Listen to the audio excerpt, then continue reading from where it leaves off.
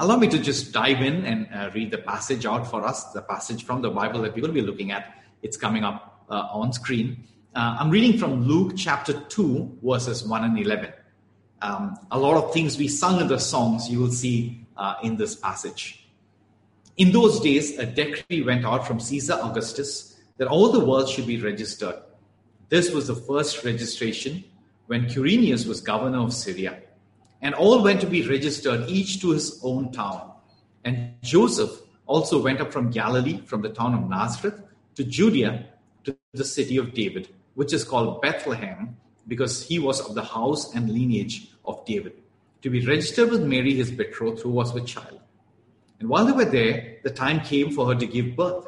And she gave birth to her firstborn son, and wrapped him in swaddling cloths, and laid him in a manger, because there was no place for them in the inn. And in the same region there were shepherds out in the field, keeping watch over their flock by night. And an angel of the Lord appeared to them, and the glory of the Lord shone around them. They were filled with great fear. And the angel said to them, "Fear not, for behold, I bring you good news of great joy that will be for all the people. For unto you is born this day in the city of David a Savior, who is Christ the Lord." This is the word of God. This is a passage I want to be looking at this morning. And I really want to focus on this one verse right at the end of the passage that we read. This is the angel telling the shepherds, "I bring you good news of great joy that will be for all the people. For unto you is born this day in the city of David a Savior, who is Christ the Lord." Good news of great joy. The birth of Jesus Christ was designed to bring great joy into our lives. And this was not promised to us as one moment of joy, or joy only around the time of our Christmas celebrations. No, Jesus came to us to give great joy through all of our lives and beyond. That's the promise of Christmas, great joy. But sadly, very few of us can say that we have lived through 2020 with great joy. We did not. We all had our struggles. And as I pondered over what to preach on Christmas Day, I felt that this most basic promise of great joy in Christ Jesus would be the most appropriate sermon for today. And so I want to preach on this good news of great joy. Now, of all the sermons that I've preached this year, if I had to pick one sermon that I personally need to hear the most, I would pick today's sermon on joy. I need joy preached to me. I need to preach joy to myself. Now, quite honestly, joy doesn't come easily or naturally to me. Sadness, worry, anxiety, all of those things come very naturally to me, but joy doesn't. And so I'm still learning to enjoy this gospel Christmas promise of great joy. And I guess I need to hear this good news of great joy more than anybody else. And so what I'd like to do today is simply draw out 5 observations about this Christmas promise of great joy that the birth of Jesus Christ brings for every one of us. And as this verse says, for all the people. And as I do that, I pray and I trust that God's Holy Spirit will minister to each of our hearts in the unique way that each of us needs to be touched. So 5 observations about this great joy. The first observation: joy is a gift we do not ask for enough. Some time ago, Aji asked me a question. What do you want? If God asks you right now, what do you want? What will you ask God for? That was her question to me. It wasn't an easy question to answer. And I still find myself going back and reflecting on that question quite frequently and thinking about what do I really want? And I have to confess that joy is not there in the top 10 things on my list. Joy is a gift. It's not a gift we long for enough. Joy is not a gift we ask for enough. We all ask God for things that we think will give us joy, but we rarely ask for joy itself. Now, think of the shepherds to whom the angel appeared. And if the angel had asked them, what do you want? What do you think the shepherds would have answered? We can only guess. I guess they would have probably asked for more sheep that will make more babies, so they have more sheep. And maybe they would have asked for more wool or maybe more milk and cheese. Maybe better pastures for their sheep to graze on, or more shepherd's pie, perhaps. Would they have asked for great joy? We don't know. But going by our own experience, maybe not. And I guess, like them, if God were to ask us, what do you want? We would probably ask for a better job, a better home, a life partner, more savings, a good life for our children, and all of that. Some of us may also ask God to bless our nation. We may ask God to lead millions to faith in Christ. We may ask for God to heal our world. But I wonder if we would ask God for great joy. But this is what God offers us through the birth of Christ Jesus, great joy. But as we've been reflecting, joy is a gift we do not ask for enough. Think about this for one moment, please. Could it be that we are not joyful simply because we don't want it enough? Could it be that we are not joyful simply because we don't want it enough? Let's face it, aren't we all too busy being successful that we forget to be joyful? Aren't we all underestimating the blessing of joy? Joy is a gift we do not ask for enough. That's the first reflection I wanted to draw out for us on joy. Second, our salvation is the only fountain from which real joy gushes forth.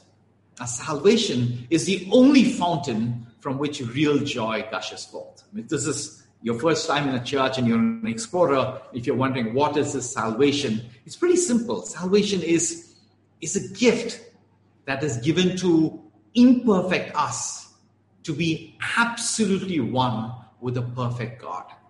And Jesus, by his death and resurrection, bridged the gap between imperfection and perfection. He bridged the gap between sin and holiness. He bridged the gap between us and God, so that when we believe in him, we can be with God forever. That's salvation. And this is the only fountain from which real joy gushes forth. There's something really interesting in what the angel is proclaiming to the shepherds. I bring you good news of great joy that will be for all people. There's something a little surprising in this verse.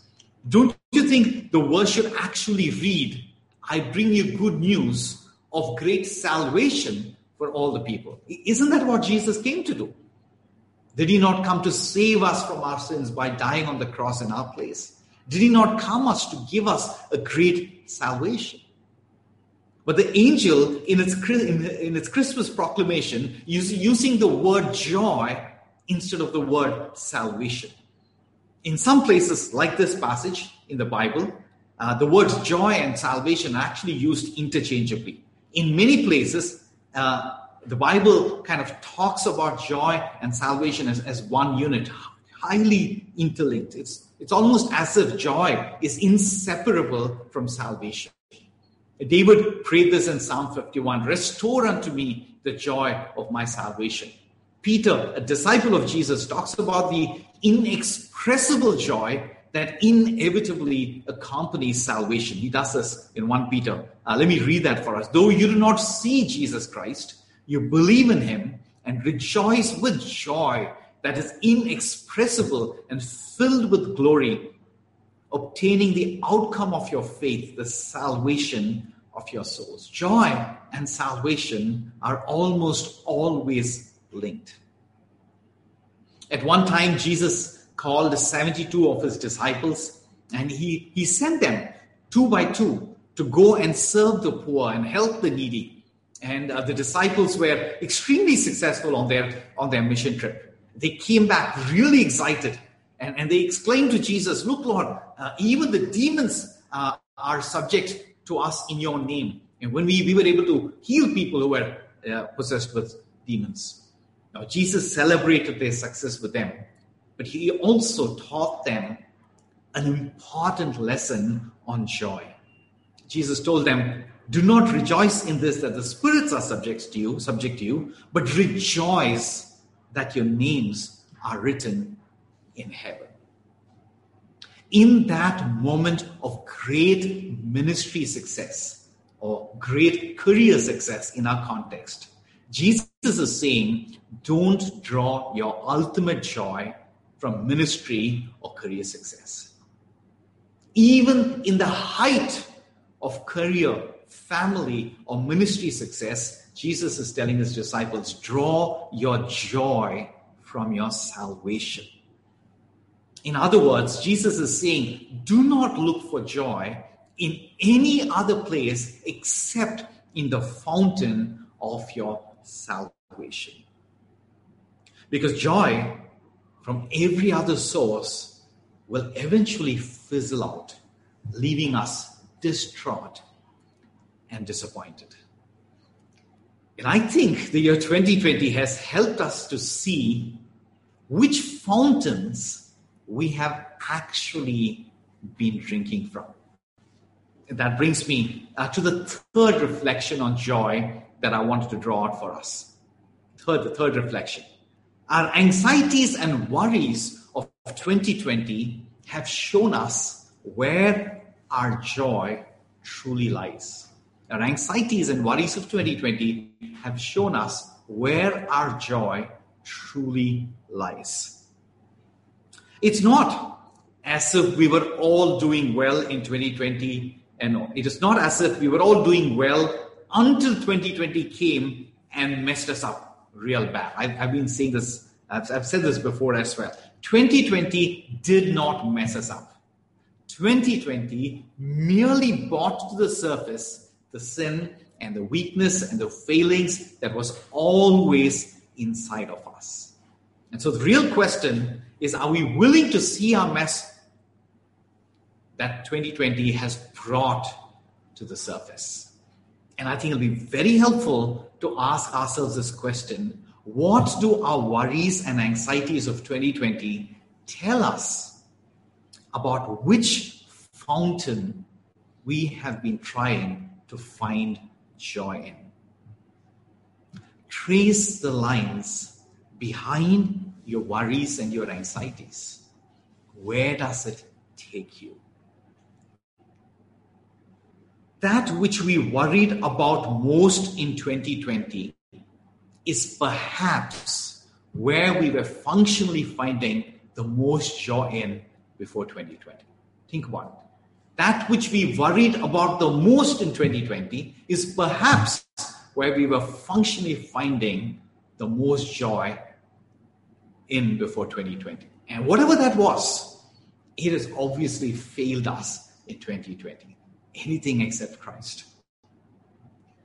If we find our joy in things that could be taken away, then our joy too can and will be taken away. But this does not mean that we cannot love anyone or anything other than Christ. It only means that we should not love anything more than Christ.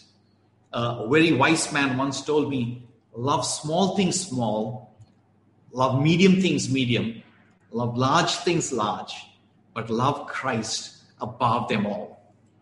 You see, the small things we love small will still one day disappoint us. The medium things we love medium will still one day disappoint us. The large things we love large will still one day disappoint us. Even then, if we loved Christ above them all, we will never lose our joy because Christ Jesus will never fail us or disappoint us. If he is indeed our greatest love, then he is also indeed our greatest joy, and therefore no sorrow, however big, can crush us. That brings me to the fourth observation on Christmas joy in this passage. And this is the fourth observation. The promise of Christmas is of joy in a broken world. The promise of Christmas is not joy in a perfect world. That's not the promise. The promise of Christmas is joy in a broken world. Let's go back to the shepherds. The shepherds did not become kings after the first Christmas, did they? They were still shepherds, even after the first Christmas, but they were filled with joy. I'm sure the shepherds continued having all the shepherd problems they had before they met and worshipped the baby Jesus in the manger. Even after that, I'm sure they lost a few sheep. Even after that, even after meeting with Jesus, they still had to fight away the wolves. They still had to work hard to find pasture for the sheep to graze. The pain and the suffering of a broken world did not yet go away, but the joy of salvation that the shepherds experienced was greater than any other suffering. The promise of Christmas is of joy in a broken world. And here's the beauty about Christian joy. You see, a lot of Christian blessing is saved up for the ultimate, not here for the immediate. They're not for this broken world. They're saved up for the perfect world to come when Christ Jesus comes back again. Take perfect health, for example. That's saved up for eternity when Jesus Christ comes back and he makes the world beautiful again. A new world, a new heaven, a new earth, where there is no more sin, no more sickness, where people do not hurt each other, where people do not fight with each other, where people do not abuse each other. Jesus is coming back to create a beautiful world. And it is only in that world to come that we will see perfect health. So perfect health, the promise of perfect health and eternal life is in the world to come, not here. The promise of no more sin, no more conflict, the promise of no more poverty, the promise of no more injustice. They're all for the world to come. They're not yet here. But joy, Christian joy, gospel joy, we get to enjoy it here. And the promise of joy is not just for the ultimate. The promise of joy is also for the immediate. Christian joy is very much for the present broken world.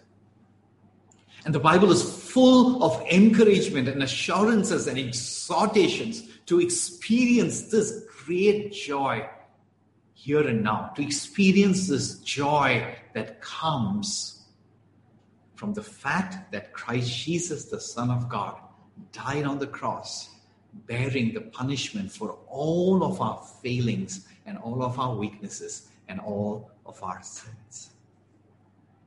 And this joy that we have in Christ Jesus, this joy is capable of rising above every circumstance of this broken world.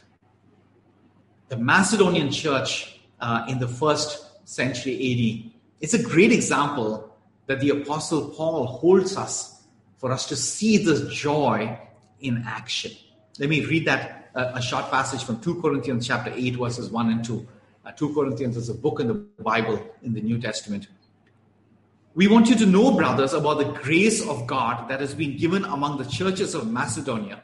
For in a severe test of affliction, their abundance of joy and their extreme poverty have overflowed in a wealth of generosity on their part. Consider this. The Macedonian church, Paul is telling us, endured extreme poverty. They endured severe affliction, and yet they had an abundance of joy. Let's try and see this in our context. We think it's impossible to have joy without money. We think it's impossible to have joy if we don't get the kind of increments that we are hoping or we feel we deserve we get. We feel that without comfort, we cannot have real joy. But the Macedonian church, they had an abundance of joy in the midst of severe affliction. And the Macedonian church is not meant to be an exception. This is supposed to be the new normal for every follower of Jesus ever since Jesus was born. The new normal for all of us after Jesus was born is joy despite trials. Joy in the midst of trials. This is impossible for us on our own. But this joy comes to us from God, and it comes in mysterious ways. It often also comes through hardship. God is working in us. And I really believe 2020 is an invitation from God for us to grow in this kind of deep, deep, deep joy that will rise above all the hardships and pains of the broken world. 2020, I really believe, was God training us to grow in experiencing real joy. He allowed all the hardship so that we will learn to experience real joy despite and in and through the hardship. And some of us did do that. Many of us, we were able to experience this joy through the hardship. And so let me apply this. We may still lose a job. There may still be more pay cuts to come. We could still see, let me correct myself, we will still see a lot more grief in our lives. We will see grief. But we can still live in joy. That's the fourth reflection. The promise of Christmas is of joy in a broken world. Joy in the midst of hardship. And that brings us to the fifth and the last reflection on joy. It is wrong to assume that people enduring sorrow cannot be joyful. That's the last thing I want to draw for us. It is wrong to assume that people enduring sorrow cannot be joyful. Biblical joy does not presume the absence of sorrow. Biblical joy does not presume the absence of sorrow. In receiving the Christmas promise of joy, most of us, we often wrongly assume that this promise of joy means that we are never going to face sorrow ever again. That's not true. That's not the promise at all. The true test of biblical joy is not the absence of sorrow, but the presence of joy even in the midst of grief. Let me repeat that. The true test of biblical joy is not the absence of sorrow, but the presence of joy even in the midst of grief. I know a pastor who lost his wife in the year 2020. They were both very young, late 30s, at the most early 40s. I knew both of them well. I knew the pastor very well. I preached along with him for 2 days at a conference. I was I was there at his church. I knew him quite well, and I'd seen him and his wife together several times in several settings. And you could tell they were a special couple. You could tell they loved each other dearly. They have a child who was not yet 12, and they were serving God well, and they were faithful in everything that God called them to. But in an unexpected turn of events, she passed away in the year 2020. How do you cope with something like that? This pastor, he's still joyful. Of course, there is grief. The pain of the loss he endured, it's not going to go away for years to come. Maybe that pain will never go away for the rest of his life. The mourning, you see, is real. But every time I talk to him after that, I can see that the joy is still very much there. What this pastor endured, Paul, an amazing disciple of Jesus, he describes this so pragmatically. In describing this reality, Paul does not overstate the joy. He does not exaggerate the joy.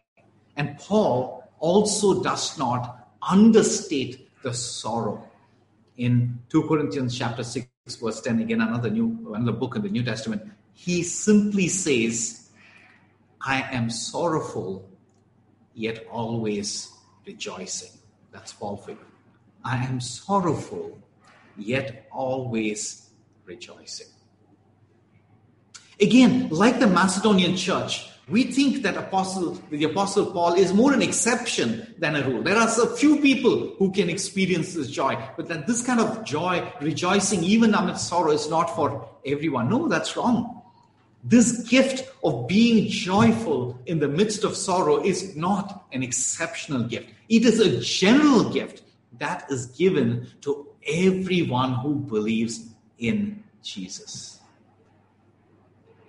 If you remember the Sermon on the Mount, even if you've never read the Bible, you've heard of this, the Sermon on the Mount. Jesus repeatedly used the word blessed. Blessed are the meek.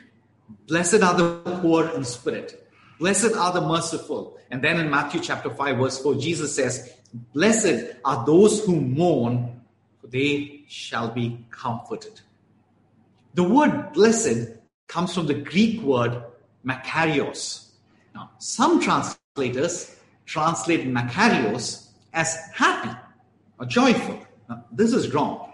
Makarios is not only happy, it's not only joy. Makarios definitely includes the idea of joy, but it's more than just joy. It includes the idea of happiness with a godly covering and a godly approval, and there's more to that word. It's not just joy, but it includes joy. So when Jesus said, blessed are those who mourn, it includes the meaning happy or joyful are those who mourn. You see, what Jesus was hinting at is a godly sorrow that actually leads to true joy. We also see the psalmist suggesting this in Psalm 125. Those who sow in tears shall reap with shouts of joy.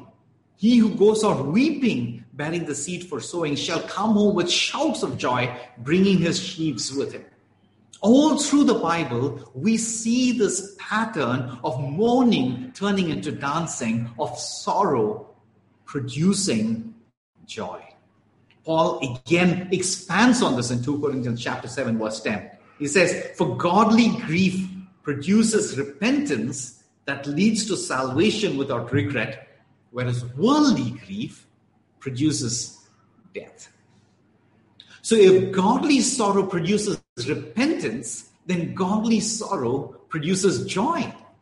Because we've been seeing that salvation is the ultimate fountain of joy.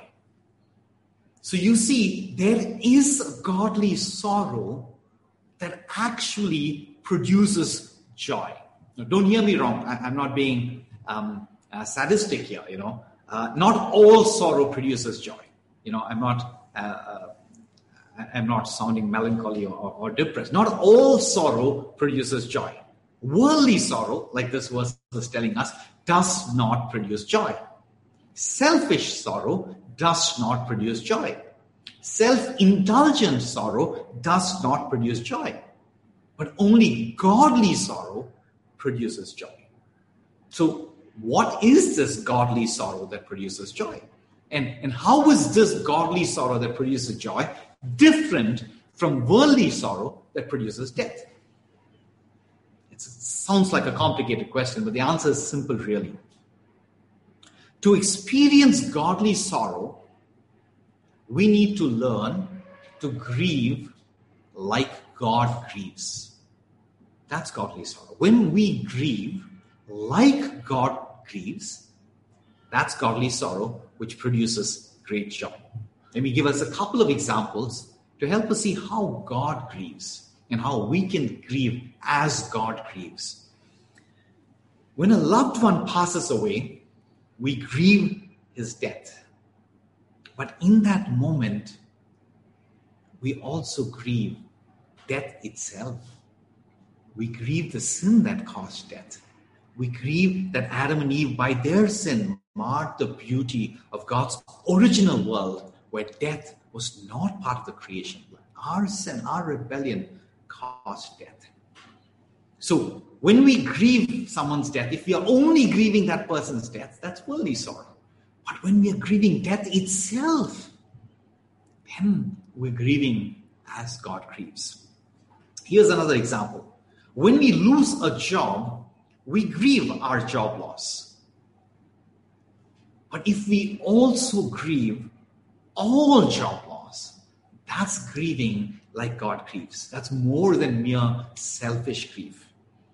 If in our grief, we also feel the grief of millions without a job, if in our grief of a job loss, if we also grieve along with our own grief, if we feel the grief of millions who are living in poverty, if we grieve the women who, because they don't have a job or they have no money, have been trafficked and sold and abused into the sex trade.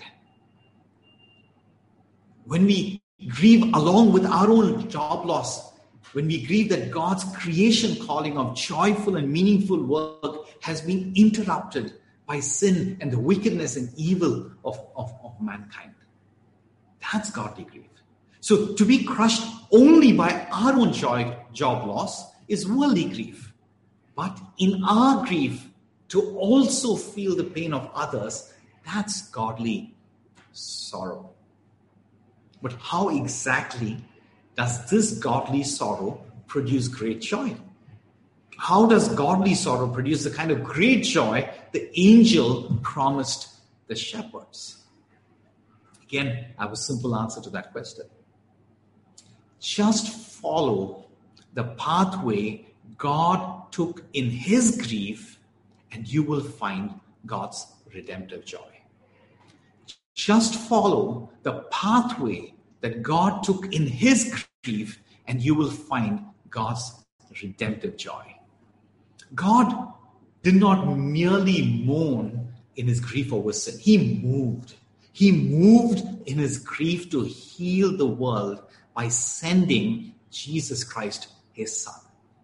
So if you follow the pathway God took in his grief over the sin and the brokenness of the world, you will find on that pathway that God took in his grief, you will find his beloved son, Christ Jesus, hanging on a cross.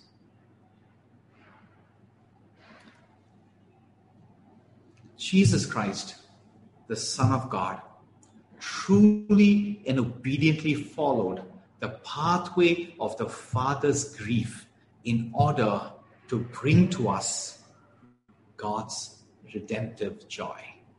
You see, the child in the manger is only the first step that the Son took to follow the pathway of God's grief.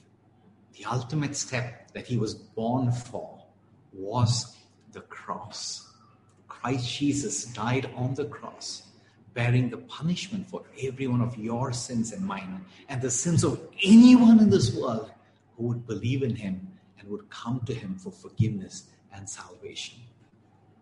God's plan to bring great joy to this world necessarily involved great sorrow for his beloved Son, Jesus Christ. And Jesus, he set the precedent for this gospel pattern that we must always remember. The good news of great joy that the angel proclaimed to the shepherds, this good news of great joy comes to us through the darkest sorrow of the grave. Because Jesus Christ died in sorrow and rose again in joy, we have a joy that can overcome every sorrow. In Jesus, we have a joy that has been tested by the sorrow of death itself, and this joy has overcome the sorrow of death by the resurrection of Jesus Christ. You see, a joy that has not been tested by sorrow is a superficial joy. It's a shallow joy. It can go away anytime. It may not last. But we have been given a joy that has faced and overcome the greatest sorrow of death itself. Because Jesus died in sorrow and rose again in joy, we have a joy that can overcome every sorrow. This is the joy that the angel proclaimed to the shepherds. This is the joy that the birth of Jesus Christ brings to everyone, to all people in this world who would come to believe in him. Let us pray. Father, we worship you, and Lord, we say we need this joy. I need this joy.